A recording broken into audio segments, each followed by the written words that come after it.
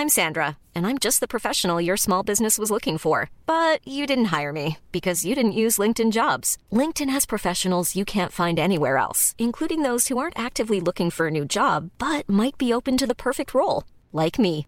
In a given month, over 70% of LinkedIn users don't visit other leading job sites. So if you're not looking on LinkedIn, you'll miss out on great candidates like Sandra. Start hiring professionals like a professional. Post your free job on linkedin.com/people today.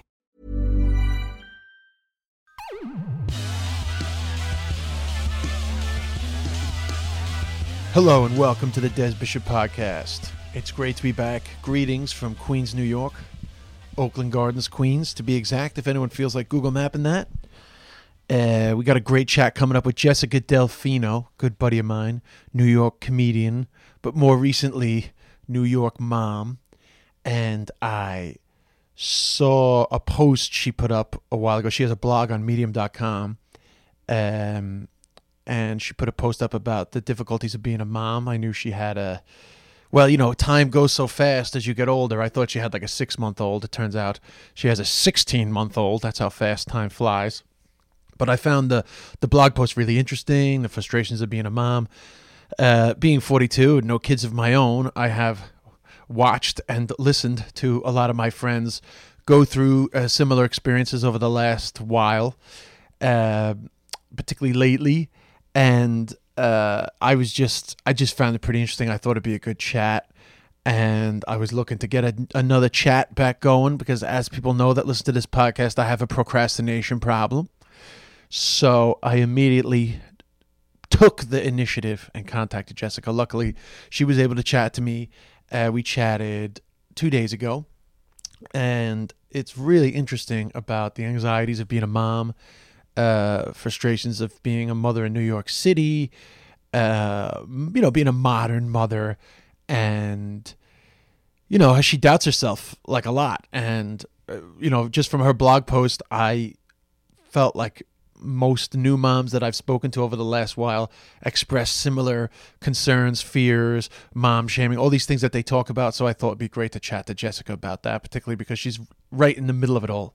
So anyway, this is my chat with Jessica Delfino, inspired by her blog post, Am I a Shitty Mom? I think we both have the sniffles. Yeah, it's really annoying. My baby gave me a cold, which is really weird because I thought that I was stronger than baby germs, but apparently I'm not. I'm not even fucking strong enough. It's the same germs. Well, that's bullshit. The baby should have like smaller, weaker germs because they're a baby. No, but they're just picking up the germs. But that's bullshit. Then the baby has the same cold as me right now? That's like fucked. It's the same cold. That's not fair. It's just the common cold. A baby can take it. Well, nature's a dick. Absolutely. Totally. So Jessica Delfino,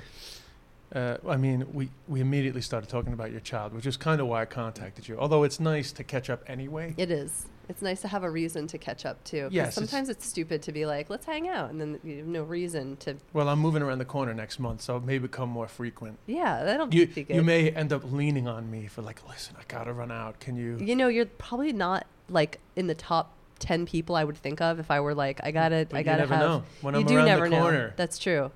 I just wouldn't be like, who'd be really into babysitting. I'm a good babysitter, man. But I just wouldn't think that because, comedians they don't seem like the baby trusting type. You know what I mean? Yeah, I get that. But when you're 42 and you don't have kids, yeah, you get to sort of get your dad on, Yeah. temporarily. Well, that's nice. And I trust you and I like you. And I need a reminder every now and then that I haven't made a mistake.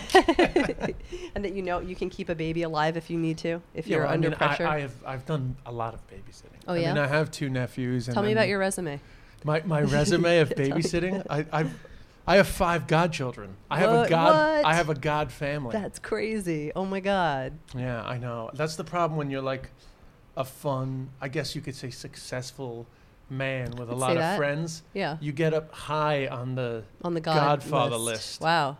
You're a godfather. Did you do godparents? I did not. I don't think we have godparents. I think we just have other people who will hang if shit hits the. We're at this point, we're on our own. There's no God involved. Yeah, I get that. Yeah, I had to renounce Satan 5 times for all these christenings, which just gets like sillier and sillier as it goes along. But I do like that. because the term godfather has sort of outlived its purpose. Yeah. You know, like you're not involved in the religious upbringing of the child. I'm Catholic. Well, my family is. So Yeah. I think that there should have been a godfather in there somewhere, but it Well- just never happened for me. I mean, I would like to think all my godchildren were baptized. Isn't that a soap opera? All My Godchildren? Oh my God. Oh my God, children. It's it's That should be your next solo show. All well, My funnily Godchildren. enough, just complete aside. Okay. Susan Lucci is very Catholic, Okay. and we used to see her all the time at church in West Hampton. She Oh. always goes to mass on a Sunday. Still to this Good for day, her. I have some spies who told me that she still goes. Nice. And anyway, she was a star in All My Children. By the way, most of these listeners are Irish. Okay. So they're not going to know All My Children. I like the But Irish. anyway, I was just watching Gangs of New York last night. and you live near the Five and Points. I live in the 5 Points. Oh, yeah. is this officially considered It's it's like right right around the corner? It's right here.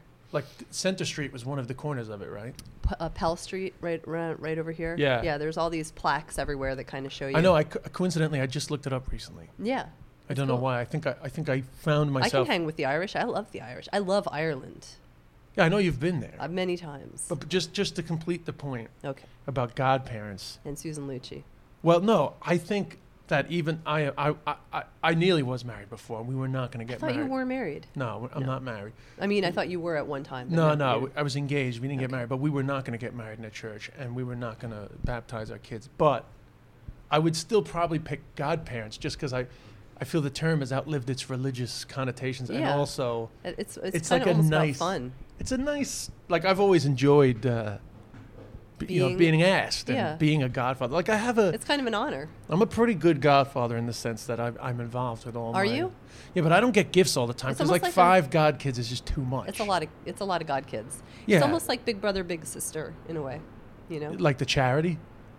Well, yeah, Big Brother, Big Sister. It's like the person goes over to their house and like helps them with their homework or whatever. Oh, that yeah, I don't do that. I mean, I'm just around at the right You're times. less than a Big Brother, Big Sister. Well, my You're brothers, my nephew is one of them. My first one is now 18 years old. Whoa. Yeah, I taught him are how to you- drive. Do you technically not have to take care of him anymore? But I taught him how to drive. Okay. I just gave him €100 for Christmas for the last time I was back in Wow. Ireland. Uncle Des. Yeah. I mean, Damn. that's another thing. The uncle term has started to get broadly used. Have you noticed that? A little more so, but I do like the way that the Chinese use it in terms of like your elder is like Shoo. uncle. Yeah. I think that's really cool.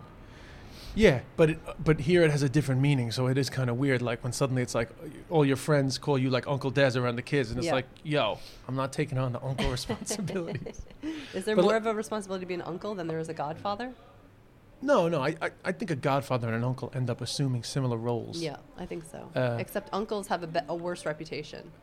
Uncles get like they're often accused of doing things like touching and things. Oh, of I that know, which nature. is terrible how suddenly that became a thing. But Yeah. I think statistically, Godfathers touch more than uncles. no, but I think statistically, in terms of abuse of children or molestation, Yeah, there is a high percentage of people that are connected to the family, and I think that's a I think that's like a real shit. I You're a think shit. if that's you. relationship. I mean, not you, but I'm saying like I think probably if you look statistically, there might be a higher instance of uncles, but Yeah. just in terms of the fact that, we'll have to Google. yeah, Google that. But that's neither here nor there. Yeah. I'm sure these are things you worry about nowadays. Oh my God, all the time. Now that I am a parent, I had a baby in August. Yeah, well, that's why I read. So you have a blog, Yeah. right? Which I hadn't been reading, but then you did something for Medium.com. Is that it? I started a blog on Medium. Yeah. Oh, and so it's- sorry. The blog is on Medium, but I Yeah. just happened to see a Facebook post the other day. Yeah.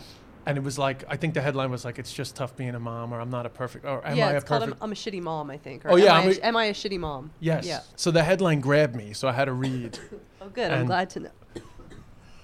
And like, not only are you a shitty mom, but your shitty child has given you a cold. Is that a tickly cough? Is that what they would call that? Yeah. It just like kind of popped out of nowhere and started. It happened to me when I was on the BBC World Service for the first time. I couldn't believe it. Of all the times. Oh my God, how humiliating. Oh God, I was so, and it was like really tight interview. Like we only had these tiny windows between like news about refugees. It was And like you a just real spent the whole time coughing. one of the times it came back to me, I got stuck in like a cold. So embarrassing. Oh, that's annoying. Yes. So anyway, while you're sipping away there, So, am I a shitty mom? Definitely grab me. Yeah.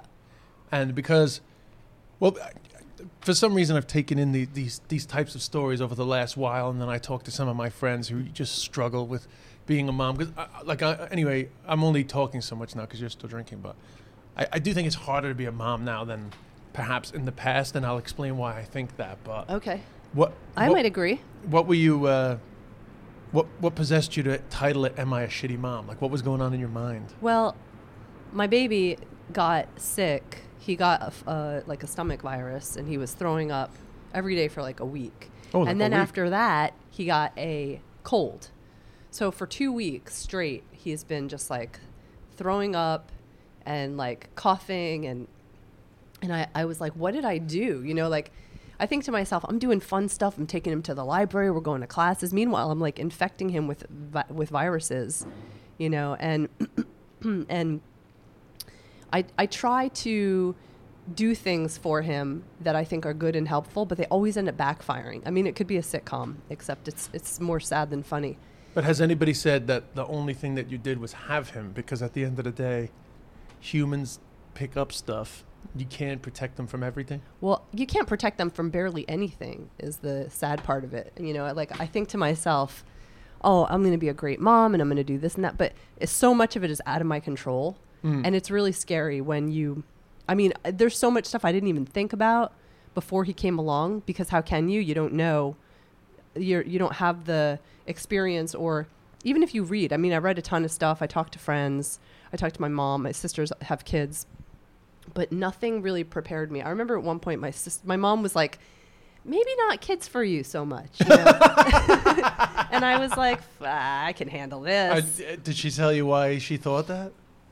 Well, you know, I was a little on the older side. You know, Yeah. like I had Wyatt when I was 40, and I think I was 40 or 39, and she was just, you know, she knew that she had me when she was 18, and she was like, you kind of have to have kids when you're young and dumb, you know, because if as you get older and smarter, then you know too much, you know. Yeah, I've said that to people. Actually, I know too much. But I've been joking. Yeah, well, you've been serious, though, too. You know, there's like a little truth in that joke, because now that I know what I know, I actually, I think a week after the baby was born, he was born C-section, too, which, like, kind of complicates things, right? Mm-hmm. I couldn't sit up. I was on, like, morphine in the hospital, then codeine.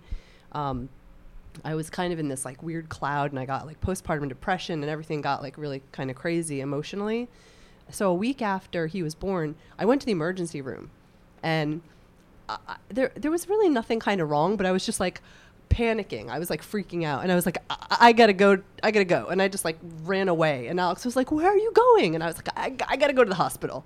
And I went to the emergency room. The guy across from me was handcuffed to the bed, you know, and I'm sitting in there just like crying. My friend, my sweet friend, the comedian who you know, Jenna Friedman, came to visit me.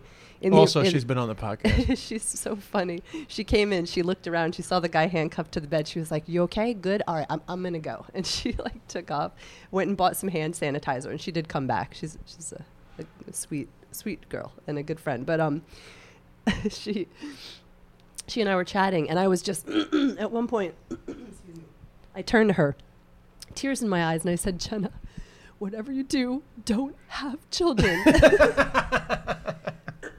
And I think it, you know, kind of upset her a little bit. She was just like, don't even come at me, you know, with that bullshit. Oh, that's unfortunate, because I was going to see if Jenna wanted to do like a shared parenting thing. Oh, yeah. Like a co-parenting, like, 50% of the time I'll look after 50% of the time. Oh, yeah, like a dog kind of. Yeah, like I mean, I'm kidding. Yeah, but I think we may have joked about that. I've joked about it with many women it's not a terrible idea. I mean, you know, being a single parent I can't imagine how hard that is. You know, I'm one half of a, you know, duo of parents. So anyway, so you're in the hospital. Yeah. Oh, okay. So I'm in the hospital, and the doctor came over to me. She was like kind of a tired looking woman, you know, about my age. And she's like, what's going on here? And I said, I don't know. I'm just scared. And I feel like shit. And I have pain everywhere. And she was like, you just had a baby. And I was like, I know, but should I feel this fucked up?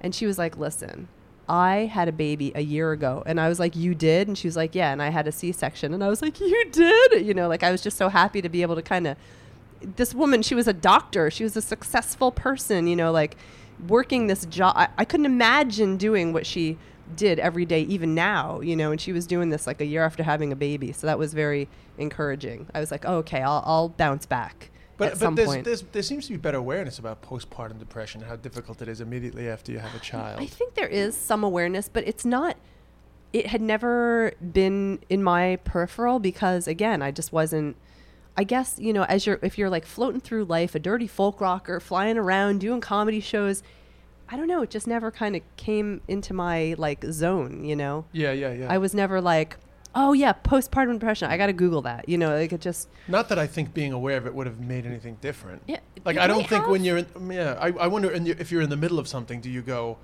oh, I think I have postpartum depression? Well, maybe you go, I heard about this and this is somewhat normal, right. Which is actually what I did end up doing. And I kind of was able to talk myself down, you know, because I was like freaking out, like crying all the time, just like really bummed out and in pain. And, you know, I couldn't really sit up because I had this, you know, like surgery. And I was just like, oh yeah, like this must be what they're talking about when they say, you know, the postpartum depression, because they say a lot of people have baby blues where you just get like a little bummed out after having a baby, and postpartum depression is like a little bit more intense. I actually talked to one woman who had postpartum psychosis, which is something you can get. Which is what, like you want to murder people? It's where you lose your goddamn mind. Like, I mean, I lost like, you know, my like sense of self, and I was like bummed out. But some people legitimately go insane from having babies. Like, for example, this particular woman was dunking the baby underwater, constantly baptizing him because she thought that he was Christ. Oh, so that's like... That's well, the Christ stuff always seems to kick in full on...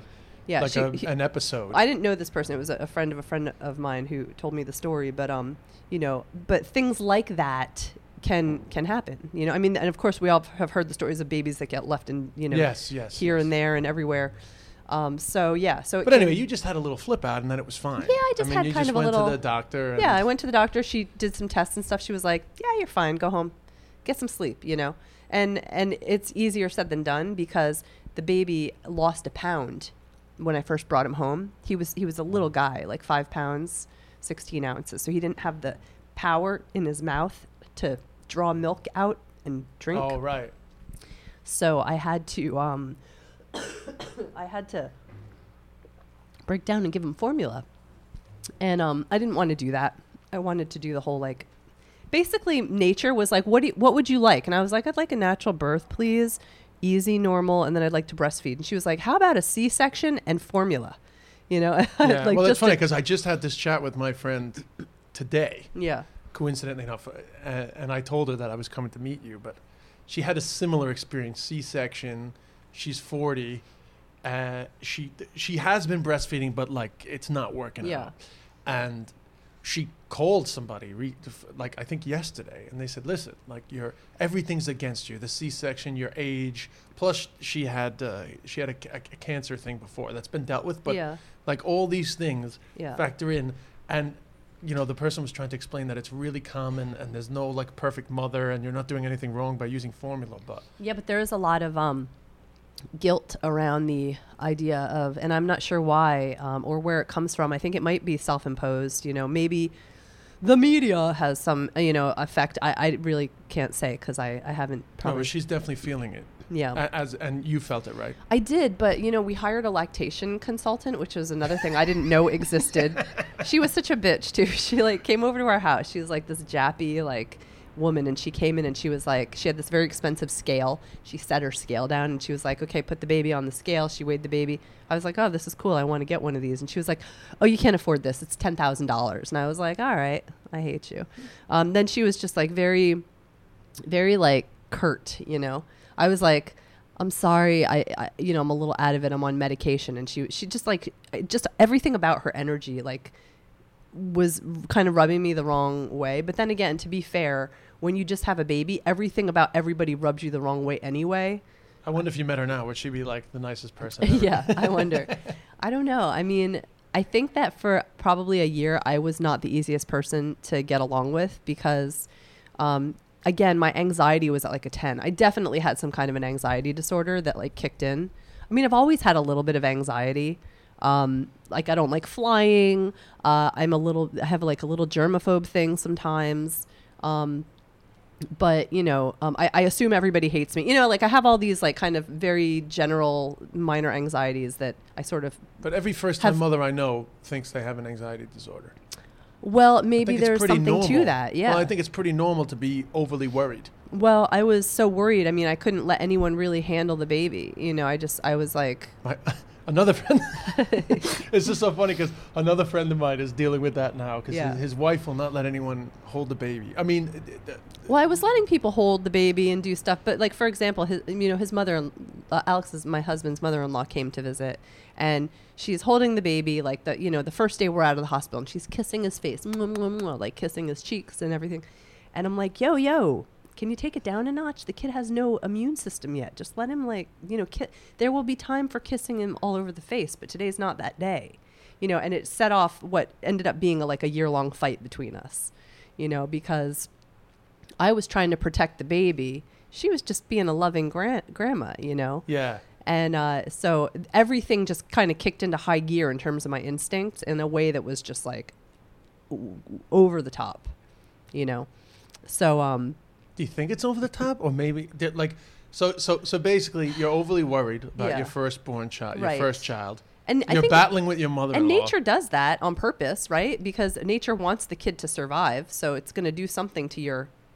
I would think something to instincts to make you be like, I'm going to do everything to make sure this kid, Yeah, and so we've moved into a much more like fearful, like and all this information is accessible. Yeah, it's too so much.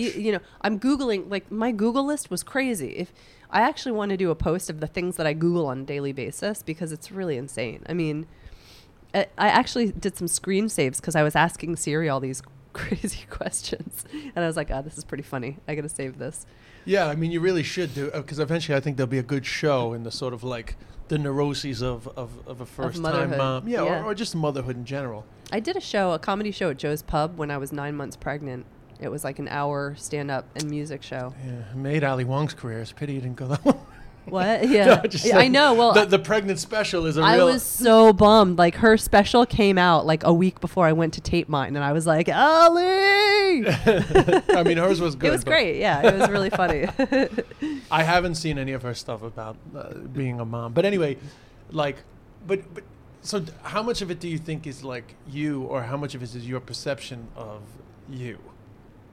Do you think in my head, I think I'm a very level-headed person. As a matter of fact, I talked to some of my friends during this time, and they were very comforting.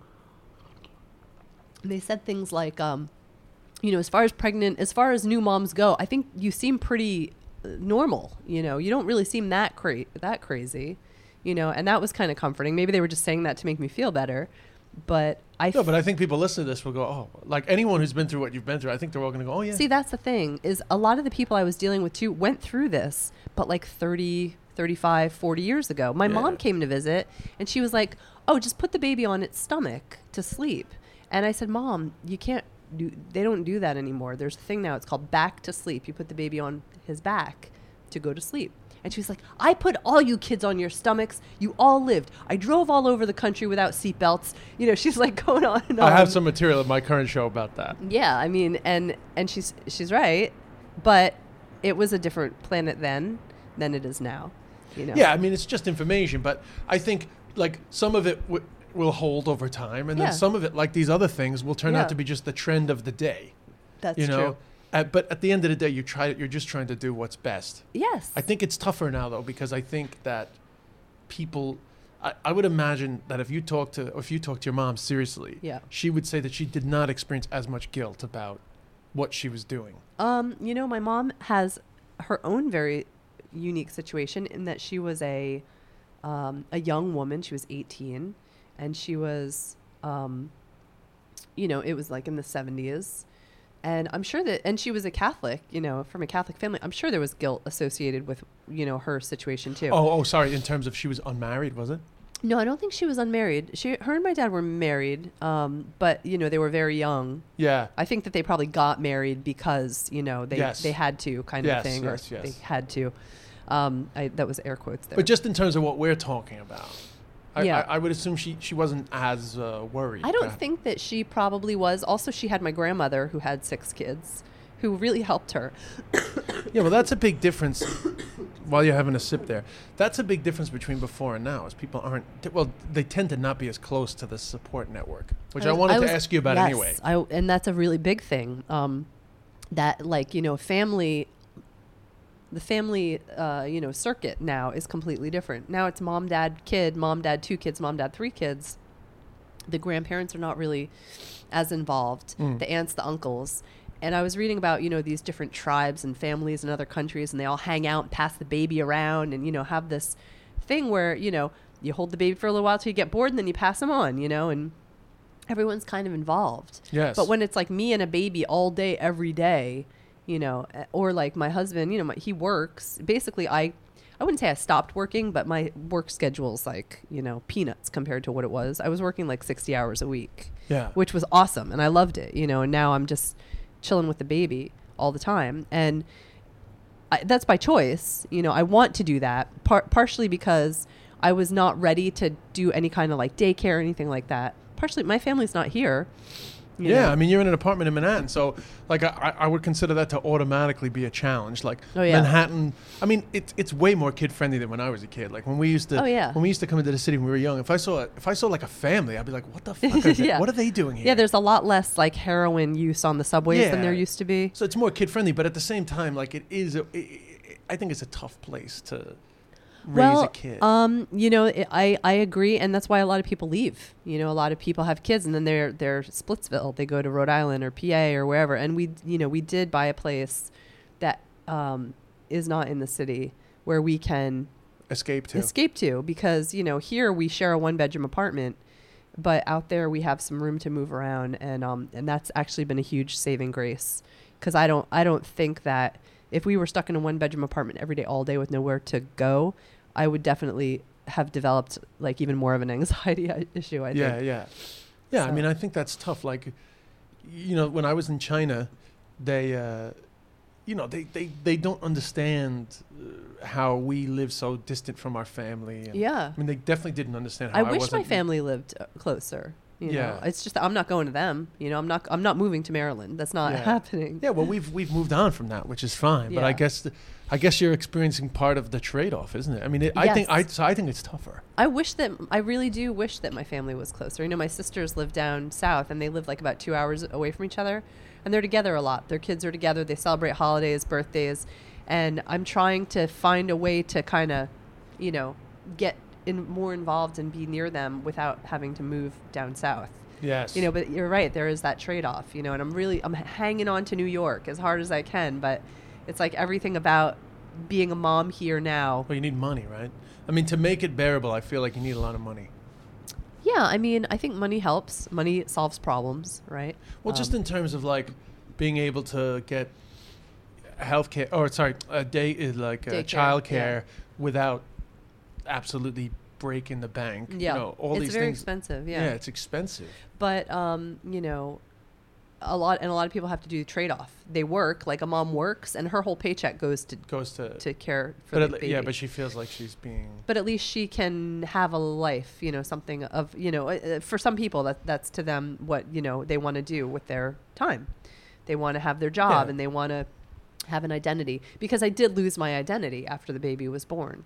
I really did. I was like, it was like everything just got turned on its head, and I almost had to rebuild and start from scratch in terms of like who I was. It was a really weird thing to experience. I felt like a Vietnam vet or something. Like I felt like I had gone to war and I came back and I just didn't know how to like be in civilization anymore, and I had to start over. Yeah, completely.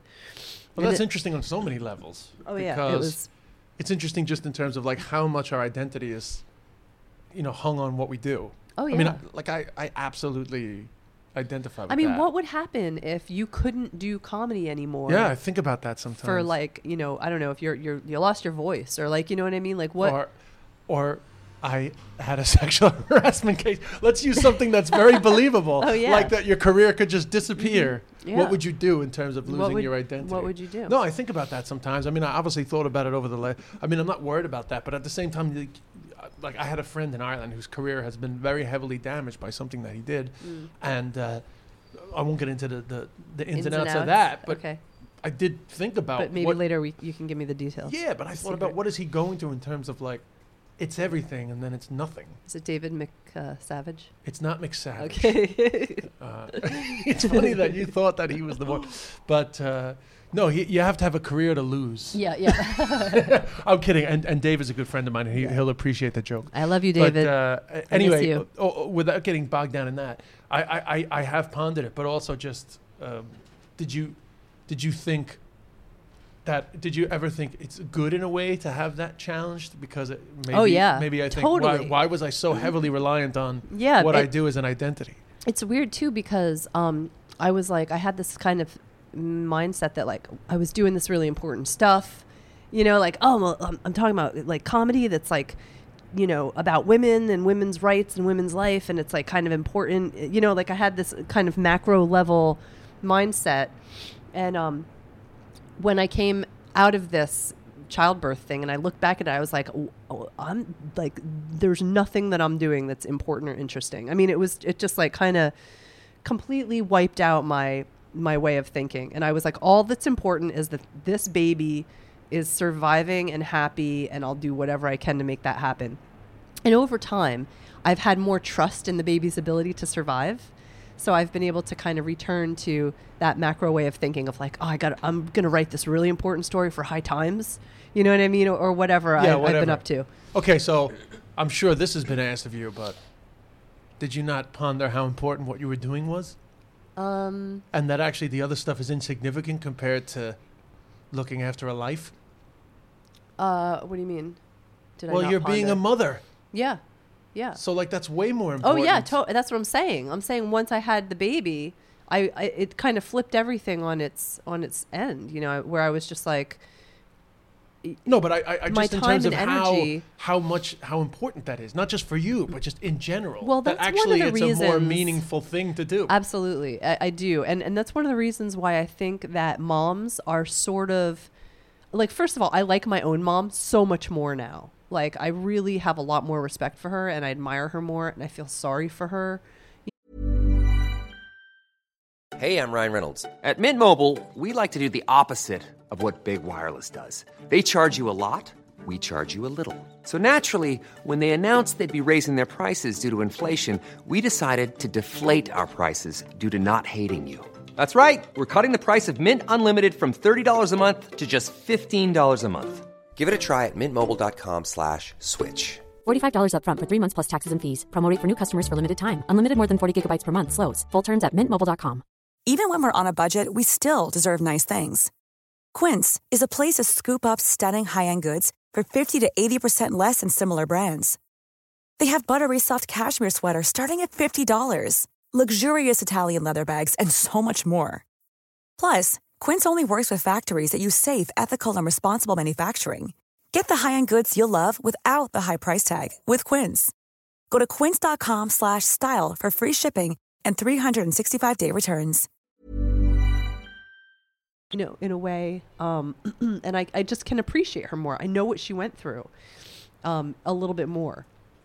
And, for a long time I was just like, my mom, she should have done this or she could have done that and she didn't, or you know what I mean? And now that I have this kid, I'm like, oh my God, like I just see her through a totally different lens.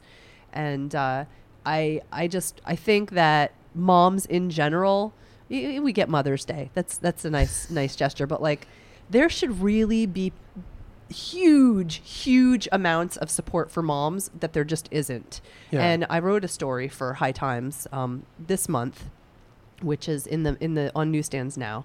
In the February issue. Can you get it online? You can get it online in January. Okay, great. But right now it's in print, and it's called Moms Who Get High. And it's a really interesting story about moms who self-medicate for postpartum depression using marijuana, or they just smoke because they want to, whatever. But my angle is, focusing on these moms who are treating a condition using marijuana. And it's a really interesting story to me because these moms are so desperate, you know, for help and for comfort in this really hard role that they're like, you know, turning to drugs because that's the easiest, cheapest, most accessible option for them. Yeah. Now, you know, marijuana is legal in a lot of places now and it's being declassified and whatnot. Yeah, and in a way, you feel like what harm in taking the edge off things every now and then. Sure. I mean, and a lot of people compare it to drinking wine because there's like a huge mommy wine drinking contingent. And that's fine. Nobody seems to care or mind. Yeah, it's fine to a degree. I mean, it has its positives and negatives in terms of your health. But yeah. Well, same with marijuana, just in terms of like if you're smoking around a baby, you know, one of the arguments is that they have new tissue that's developing and like maybe smoking around babies isn't like the greatest plan. Not to mention fire's hot. You know, you can burn baby. Right. I mean, I definitely don't think you should be smoking around the baby anyway, just because the smell is too strong. Yeah. I mean, there's a lot of reasons. But then, you know, there's other people who just do it after the baby goes to bed or, you know, whatever the case is. Yeah. But it's legal in so many places now that it's becoming more of a thing. Yes. You know, that moms are doing. Yeah. I mean, I personally don't think that's a big deal anyway. I mean, I guess.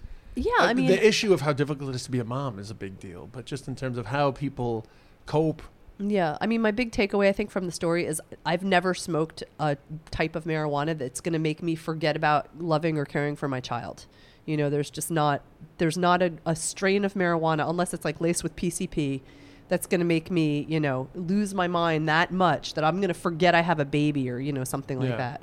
But that being said, obviously moms need support. You know, they need support in a way that you just can't count. You can't anticipate until you're in the middle of it. And then you're like, oh shit, I should have made dinner and froze it for 3 months, you know? And that's just not something that like occurs to you when you're 6 months pregnant and super happy. I mean, some people don't. I had an awesome pregnancy. My pregnancy was like Disneyland. I mean, I was like high as shit on endorphins. My hair was long and luxurious. Everyone was like, you're glowing. You look great. Yeah. It was incredible. And, you know, like just lots of really good energy.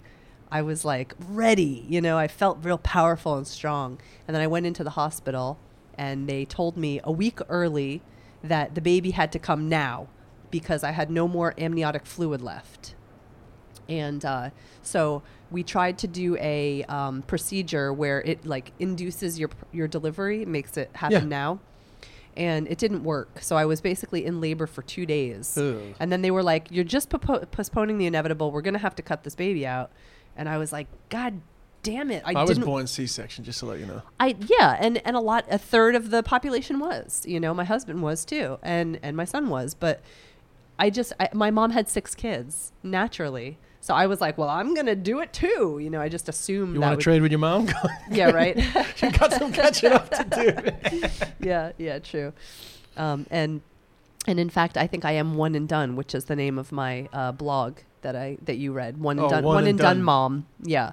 Which basically, you know, because there's also pressure to have 2 kids after you have 1. I noticed that, yeah, because people think it's better for the kid to have like a partner in crime. Yeah, and you know, there's a lot of reasons. People are like, well, what if something happens to the one kid, you know? But a really good argument for that I heard that I really like is it's not going to make you miss that kid less, you know? I mean, you're still gonna really be bummed. What if that one you'll have a replacement? Is that the argument? Yeah, exactly. So I mean, you know, I'm just gonna have to. Yeah, I mean, I was in China, and like all those kids are fine. You know, all those one-child kids. I mean, it's sad that there was a policy where they couldn't have a brother or sister, but at the same time, like, I think it's fine. I think it's fine to do whatever you want.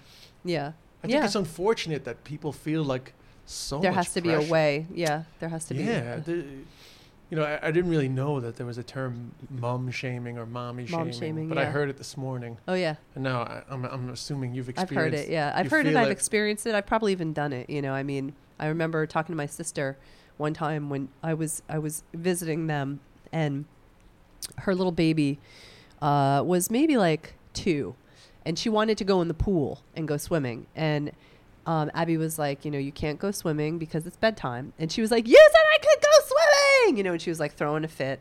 And Abby was like fine, go get your bathing suit on.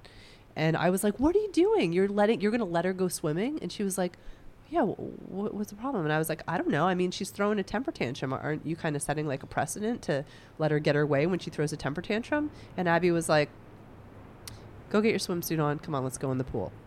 She didn't say anything. She didn't make a big deal about it. But later on, I thought about it, and I was like, what a dick I was. You know what I mean? Like, just let the freaking kid go swim. Or let Abby handle it. You know, she's got it. And it's backseat really parenting. I have a whole bit in my show about it. And that's really, all I can do. I don't have kids. Yeah. I can only tell other You're people a great backseat parent. Yeah, I could only tell other people how I could do so much of a better job. And that's something that I didn't realize. Another thing, I mean, there's so many things that you don't realize, and that was another one that I'm not going to want people to tell me how to do it. Although I am open to feedback. I like feedback because sometimes but it's people know feedback more and than me. criticism. You know, it can be tough sometimes. Like, and it's also fine to react. I think it's fine to react badly and then afterwards go, actually, I think what they were saying was fine. I think it's a totally human reaction to get defensive. Yeah. Yeah. And my sister actually, now she calls me uptight. She's like, you're a really uptight mom. And I'm like, well, you know, first of all, fuck you. But second of all, there is a reason behind it. You know, I'm trying to just make sure that I'm doing my best to, you know, I just don't want to be a shitty mom. You know, I want to do a good job. It's the only thing, honestly, that I think I've really ever had a very high level of quality control in with my writing or my comedy or my music or whatever. It's kind of a little more like laissez-faire, however you say it, you know, where I'm just like, I'll throw some ideas out, you know, see what people think. I'll go over here, I'll try a new song. Oh yeah, I'll write a set. I'll, you know, even for shows that were like kind of maybe on the important side, which maybe I should have prepared more for them. I've been kind of more like, you know, I'll try a new bit in here. You know what I mean? But like with parenting, I'm like, everything that I have and can do to do it, quote unquote, right, I've been trying to do. Yeah, I mean, you can't really compare it to a performance anyway, other than it's the most important performance of your life, right? Totally. Like, I mean, there's no. It's like the headlining act, you know, of but life. I know that another thing I can't stand in the comedy world is when a comedian gets shamed because they write some funny stuff about their kid when they have a kid, and then people go, oh, of course, like another parent doing kid material. Yeah. It's like, but well, actually, we write about life, right? Yeah, and it's way more important than half the shit that people talk about. Like, why the fuck would we not want to give our own personal experience of like one of the most important relationships? Yeah, I mean, and not to mention, I've heard some incredible, like, you know, Louis C.K. God love him. God love him. You know, he had that great bit about Jazanthropus. Yeah, I don't know that bit, but it was, you know, just about like basically hating this kid that was mean to his kid, and he was gonna like fuck her mom, you know, fuck the kid's mom, and like not call her back, and like all his like revenge fantasy about how the for the kid. To like defend his daughter, he was gonna do all this like mean stuff to the kid's mom, like jerk off in front of her without her consent. Yes, exactly. So you know, so what I was getting at is, have you found yourself like jotting down some notes about like funny shit? Yeah. I mean, in addition to the blog, which actually the purpose of the blog and the purpose of I have a Twitter that goes with the One and Done Mom blog on Medium, is that I'm developing material. You know, I'm saving up and culling material, and then when the time is right, when the you know moment is right, I'm gonna put it all together and probably end up doing a show with it. Yeah. You know, I'm not exactly ready yet. Because I'm still pretty deep in the shit, you know? Yeah, I you're really right. am. Now, some people get out of the shit faster. My baby's 1 year and 4 months. Maybe I should be out of the shit by now, but I am breastfeeding still. Oh, you still are? I am, yeah. And a lot of people don't, right? They do it for a few months and then they bail, or they can't, or they get frustrated, or they do it for a year. But the World Health Organization recommends that you breastfeed for 2 years, so that's what I'm doing. That's how I'm doing it. You know? Now, some people want to do it different. That's great. I commend and I tip my hat to anyone who wants to do it differently. You know, they want to do formula. They want to try to feed them smushed peas. So you're going to do it for 2 years? I'm going to do it. If I can, I'm going to do it for 2 years. That's my goal, is to get to, you know, the 2 year mark. So does that mean that you have to wake up in the nighttime, or you bet your fucking ass it does. I wake up at, you know, midnight, 4. Do you express? Do you like use the machine? I use the machine. I don't pump as much because it's just kind of a hassle, you know, because the baby's there. So, and because we're together so much, I just can give him a boob versus like pumping. Yeah. But have you had any good like breastfeeding stories, like battles with random people on the street, or people are like, why are you doing that in public? No, it's become so accepted now. Yeah, it's pretty acceptable now. I mean, I actually, when I first was breastfeeding, I almost was like being a dick about it. You know what I mean? I was like, fucking try me. Like, yeah, like, I'm breastfeeding. Yeah, I'm breastfeeding now. Yeah, I would like go on the bus and shit and be like, anyone got anything to say? But no, I actually, I haven't really had. But so I did kind of maybe almost, I would say. I was just pulling my boob out anywhere. You know what I mean? Because I was like, I think it's acceptable. That's what I've read.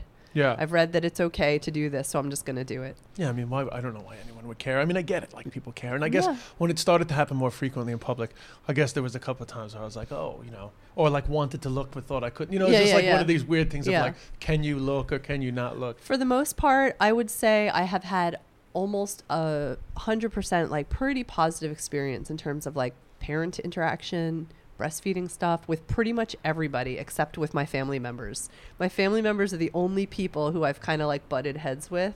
Everyone else, parenting in general, not with breastfeeding. Like with my mom a little bit, my mother-in-law just a little bit. And again, like I wasn't the easiest person to get along with for the first year because I was struggling. I was going through some stuff, and so I don't blame them. I take some responsibility for just being handling it the way that I did, but. I think that I'm a member of a lot of mom groups. Oh, are you? Oh my God, so many. And there's a great new series Sharon Horgan did about bad mom. Well, just like the stresses of being a mom. Really? The title has just gone out of my head, which is very embarrassing.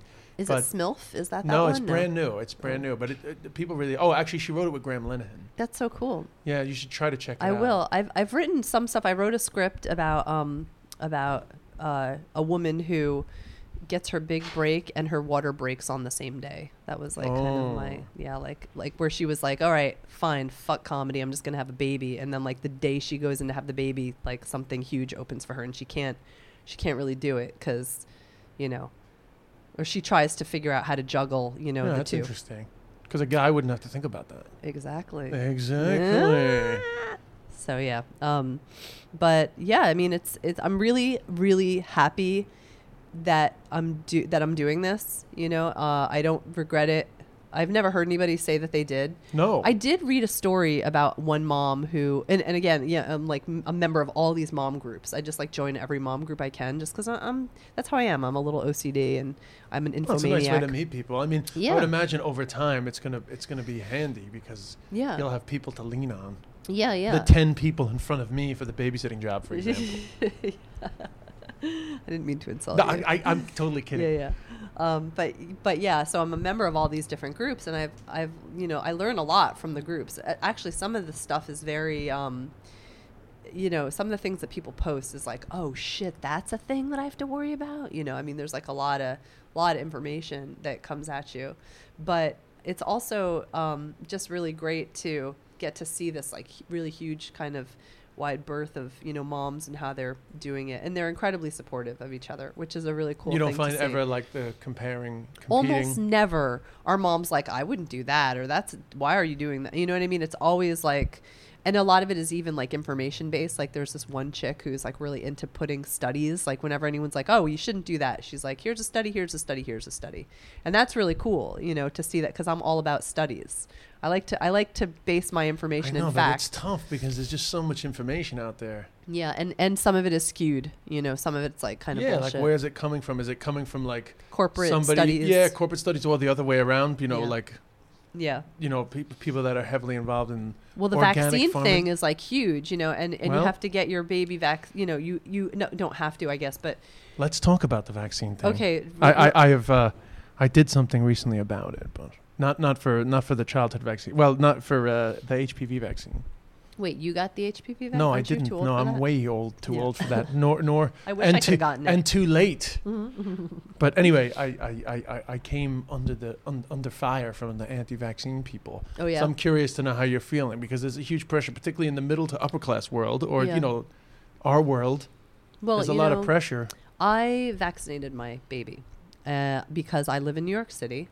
And no, because that's what you're supposed to do. But anyway, keep going. And because my husband's stepdad is a doctor. I got to talk to him a lot about it. I read a bunch of studies. I talked to a bunch of friends. I talked to family members. You know, I'm petrified. Every time I go in there to get vaccinations for him, it scares me, you know, because that's how I am. I'm kind of But don't you think it shouldn't be as scary as it is? Yeah, it would be great. But you know, also there's elements that you can physically see. Like, for example, your child screaming, kicking, thrashing, and crying, you know, and that's going to set off a instinctual primal, you know, response in you. But then again, kids kick, scream, and cry when, you know, you take the remote control away from them because they're throwing it on the ground, you know. So I mean, babies cry and scream and kick. That's something that they do. And if they do that when you're taking polio away from them, I think that's okay. Yeah, and I agree. I mean, I don't want the sicknesses that they can be exposed to are so much worse, you know, than some of the, I mean, and again, this is a very delicate thing because I know that there are a lot of people out there who have experienced, you know, side effects vaccine or injury, things like this. And, you know, to them, that's, you know, that's their experience. And that's, you know, I'm not going to say that it didn't happen or anything like that because I don't know. I wasn't there, you know, but for me, luckily, so far, we have not had any incidents besides, you know, the responses that they say you can expect. Things like maybe a little fever, some crying, some, you know, like not in such a great mood for a couple days, you know, things like that. It's been relatively mild. But still, it makes me nervous because you have to trust someone to shoot your kid up with something, you know, and the reason you trust them is because a bunch of strangers tell you to. And that in general is just like, it's a scary mindset, you know. I know, but I know, and it is so tough. But at the same time, it's like the diseases that used to exist are gone. Right. And it's hard to... Yeah, it's incredible. You know, I mean, thank God. Yeah, but some of them are coming back. That's the fucked up thing. Yeah. Because of this fear that personally, like... Well, whooping cough is like making the rounds right now. Well, that's because of misinformation. But that's what's so crazy is that there's so much pressure on you as a mother, as it is, and then on top of it, all this misinformation comes in as if and there's no way to have it be not misinformation, right? Because you just have to use your own judgment that hopefully you're... Yeah, well, some people are making you feel bad because you're looking after the health of your child, and then they're saying, why would you put your child at risk? Right. You know, but... Well, I'm putting my child at risk by not getting... Well, so it's like either way, you're putting them at risk. So just pick which team you want to be on. Do you want to be on the team that puts your child at risk, or do you want to be on the team that puts your child at risk? You know, I mean, it's really the same kind of no matter how you look at it. But, you know, the autism thing comes into play, and, you know, that's like a huge argument that people it's been debunked over and over and over. Right. But somehow it still comes up, which is just insane. Yeah. Debunked time and time again. Yeah. Like, the amount of debunking that goes on is relentless. But somehow people still fear that. Well, people have... their experiences, you know, and people believe very strongly in their experiences, whether their experiences are but some people are also making it up because they're part of these organizations. Whether the experiences are accurate or not, you know, I mean, like, for example, I took my baby in, you know, to get his vaccine a couple weeks ago. He got his 15-month or whatever it is. He got DTaP and he got a flu shot, and then he got the flu, you know, and he was probably going to get the flu anyway. He probably picked it up at the library the week before, you know. Was that this year? Yeah. Yeah, because they say this year's flu is resistant to the flu shot. Oh, yeah? That's what I've just been seeing, that this strain that's going around this year has been resistant. Oh, that's very comforting. Yeah, just so you know. You know? Okay. So we're not going back to the library then this year. Yeah, but he's got it, right? I mean, I don't know. He's been really sick for the last couple weeks. So, and it's just a scary, it's freaking scary to be a parent, you know. I mean, like, that's I mean, after talking to you, I don't want to have kids. Well, you know, I'm sorry about that. And I actually went to hang out with some friends the other night for karaoke. I broke out and I went out for karaoke on Wednesday night, and it was really fun. You know, I sung a song and I was like, woo, I'm not a mom for 30 minutes or whatever. And one of my friends was there and we were chatting and she was like, how are you doing? And I was like, oh man, I'm fucking out of my mind. You know, I just kind of went off a little bit on her. then I felt bad because I didn't mean to. I forgot how to interact with adults anymore. You know what I mean? Yeah. So when she asked me how I was, I just opened up this whole rant of like, you know, emotional stuff and like what I experienced. And she kind of just sat with like this very sad look on her face, nodding her head the whole time. She has no kids? No, she has no kids. And she was really supportive, and, you know, she listened. And I felt really bad for her. She's a comedian who you may know, Julia Rossi. Oh yeah, I don't know her. We're like chatting, and and she was very, you know, very sweet and listened and let me just kind of like go off on her. I wanted to call her the next day and be like, I'm really sorry. Listen, you know, I forgot to mention, like, I love being a mom. And that's the crazy thing is I love it. I think I'm good at it. I love my son. He's super cute. He's wicked fun. He's funny. I love carrying him around. And everything that I get to do with him, it's like I get to do it again for the first time. And I get to see it from a totally different perspective. And I get to watch his little eyes light up. And it's like this crazy feeling that nature, you know, does to you to like fuck with you so that you make sure that everything goes as well as you can, you know, as well as it can. Whatever it is, whether it's instinctual or real, I'm buying it. You know, I'm into it. And and my husband and I are just, you know, we really love it. We're having a great time. And life is going on, you know. Yeah, like, so do you think that maybe somehow you could find a way to like make it a little easier on yourself in terms of your anxieties? Yeah, I've been doing a lot of self-care shit, you know, like yoga and trying to really focus on diet. To me, that's a really important thing, making sure that I'm not eating a shit ton of junk food. Because you definitely have to have your own time. I mean, that seems to be a general consensus. And here I am, right, with you recording a podcast in the basement with a babysitter upstairs. Who knows what they're doing up there? Who you knows know, like what's juggling going on? knives or like I have no idea. God, I feel bad that you're using your babysitter time to talk about the thing that you're not doing. I feel guilty now. I feel No, there's a lot of friend shaming. There's a lot of no. It's great to talk to you. And No, I'm kidding. It's so fun to actually, you know, talk to an adult. Yeah, well, I mean, I assume because I always think like if you're going through it, it's probably more common than you think. Oh, so yeah. I always think it's Yeah. good to talk about these things because there will be some people that will be like. Well, I had a therapist. I looked everywhere for a postpartum depression therapist, and I couldn't find one. I did find this guy who does therapy in his apartment in the East Village, and I went and like knocked on his door and walked up like 4 walk-up flights to his apartment studio. And he was like, yeah, I don't have any experience in postpartum, but I do have like depression experience. And I was like, I'll take it. Fuck it. I don't care. So you went to that guy for... Yeah. So like I went to his house and I was hanging out and talking to him, and he's like, have you tried Googling your feelings? And I was like, wait a minute. You're Google. Like, wait, why am I, you're the Google.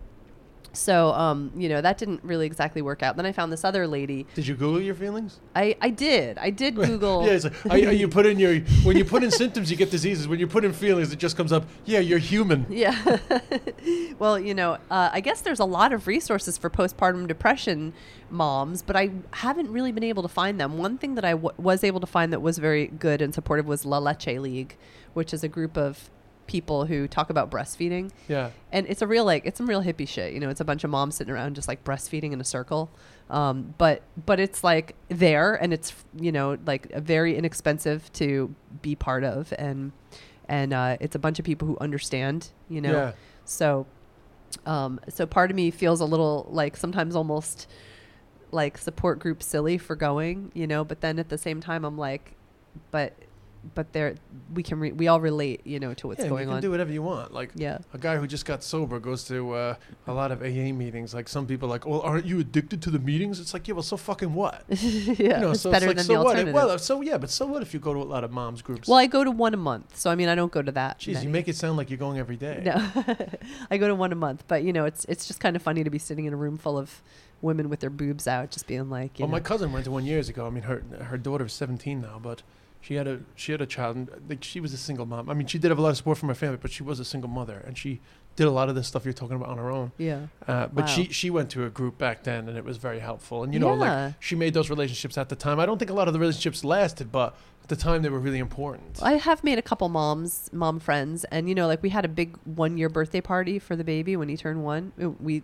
did a theme. It was like a camping theme, and we made like a fake fire out of like tissue paper, and we had like a craft table and an oatmeal bar, and like we all wore camp T-shirts, and it was like a real, like we really did it up, like a big 1-year party, and like a big sing along with like a guitar singer who did traditional. I played a guitar, my friend. And a bunch of like his mom, my mom friends and his baby friends came, and it was really cool, to see all these little babies who I had met when they were just little tiny, and now they're like a year and change, and it's like we're kind of. Are you comparing like who talks more and who walks more? A little bit, a little bit. I think that all moms kind of keep their eyes on that stuff. That's tough. I don't really. Oh, your kid was how old when they I started don't dwell walking? on it, but I do definitely. You take notes as a mom, because there's the thing in the back of your head that's like, well, what if something's wrong? Yeah. Did you Google that? So like. But then, like some of them are genuine indicators, and then some of them aren't. Most of them aren't. Yeah, that's the thing. Most of the stuff is really just not. Yeah, like whether they walk early or not is like doesn't mean they're going to be super athletic. Whether they talk early doesn't really mean that they're going to be smart. No, and in fact, if you were to, I think like wasn't Einstein like mute and like couldn't catch, I don't know, Yeah, I mean, it probably turns out he was like on the spectrum of some description. Maybe. To be that brilliant, I guess. Yeah. But who knows? I don't even know if that's like an offensive thing to say. Probably. You probably just offended a lot of people. I probably just offended a lot of people. I mean, all you got to do is open your mouth now. I know. Well, anyway, that was great. I mean, listen, thank you so much. Thank you. I support all your future endeavors of talking about motherhood and your shows. Thanks. I mean, I hope you'll get back to performing. Oh, yeah. I have performed a little bit, but I've been really enjoying writing, developing, and, like gathering up this material and getting to hang out with the baby, while I do it. So in like a few months, he's probably going to go to daycare. I'm probably going to, do some daycare action with him a few days a week, and then get back into performing more. Yeah, I'd be curious to see, like, when you get more free time for yourself, how that affects your what we've talked about today. Yeah. We should do like a check-in in 6 months. Okay. When is he getting daycare? About 2 years. Yeah, 6 months. Oh, right. Oh, God, 2 years. Time flies. I know. Keith Robinson did this great joke the other night. He was talking about getting older. And he said, like, when you're in your 20s, you're on the local train. Like you stop 21, 22. It's like once you hit 30, it's like you're on the express, 30, 40, 50, 60. And it's like, it's so true. Like, God, I would have said that your kid was 6 months. Well, if you had said to me, guess how old my kid is, I would have said 6, 7 months. Yeah. Well, it's also funny because when you say to people how old you are, they think that that's how old you are forever. So like people still think I'm 33 because the last time they saw me, 7 years ago, I was 33. Yeah. So I run into them and they're like, so what are you, 33? I'm like, yeah, like 7 years ago, when last time you saw me. It doesn't feel like 7 years. It doesn't at all. That's the craziest thing. Titanic came out 20 years ago yesterday. What? 20 years ago yesterday. Oh my God. Made me sick when I heard that. I think you'll be okay. All right. Well, thank you so much. All right. Thanks, Des.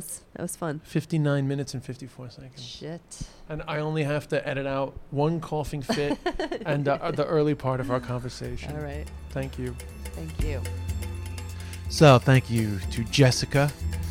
And thank you guys for listening. Do keep tuned in. I'm going to try to do some stuff over Christmas to keep you guys occupied. For my Irish listeners, the majority of listeners. The Irish Christmas kind of goes on forever, so I'll try to get some stuff up. I'll be in New York for Christmas, doing shows every single night, including 2 on Christmas night. I mean, where would you get it? Very different to an Irish Christmas.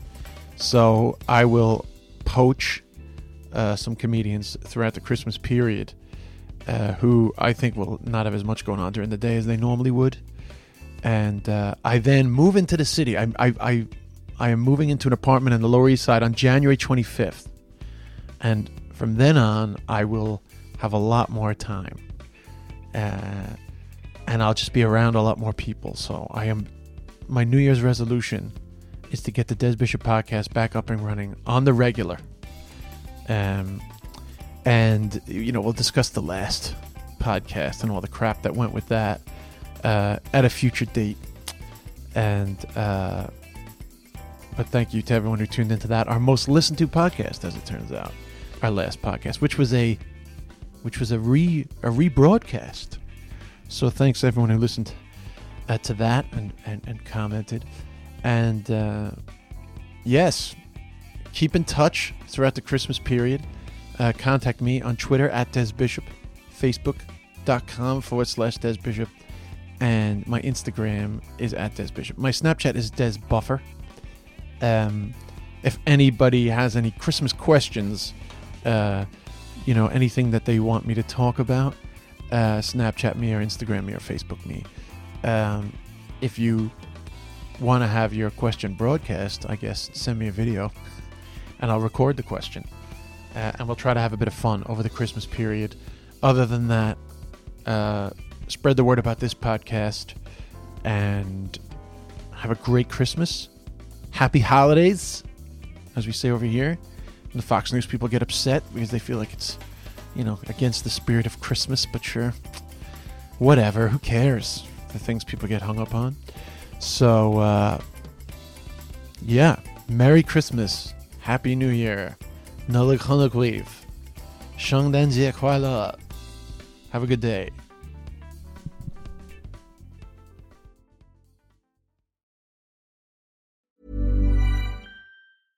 Hey, it's Paige DeSorbo from Giggly Squad. High quality fashion without the price tag. Say hello to Quince. I'm snagging high-end essentials like cozy cashmere sweaters, sleek leather jackets, fine jewelry, and so much more. With Quince being 50 to 80% less than similar brands. And they partner with factories that prioritize safe, ethical, and responsible manufacturing. I love that. Luxury quality within reach. Go to quince.com/style to get free shipping and 365-day returns on your next order. Quince.com/style.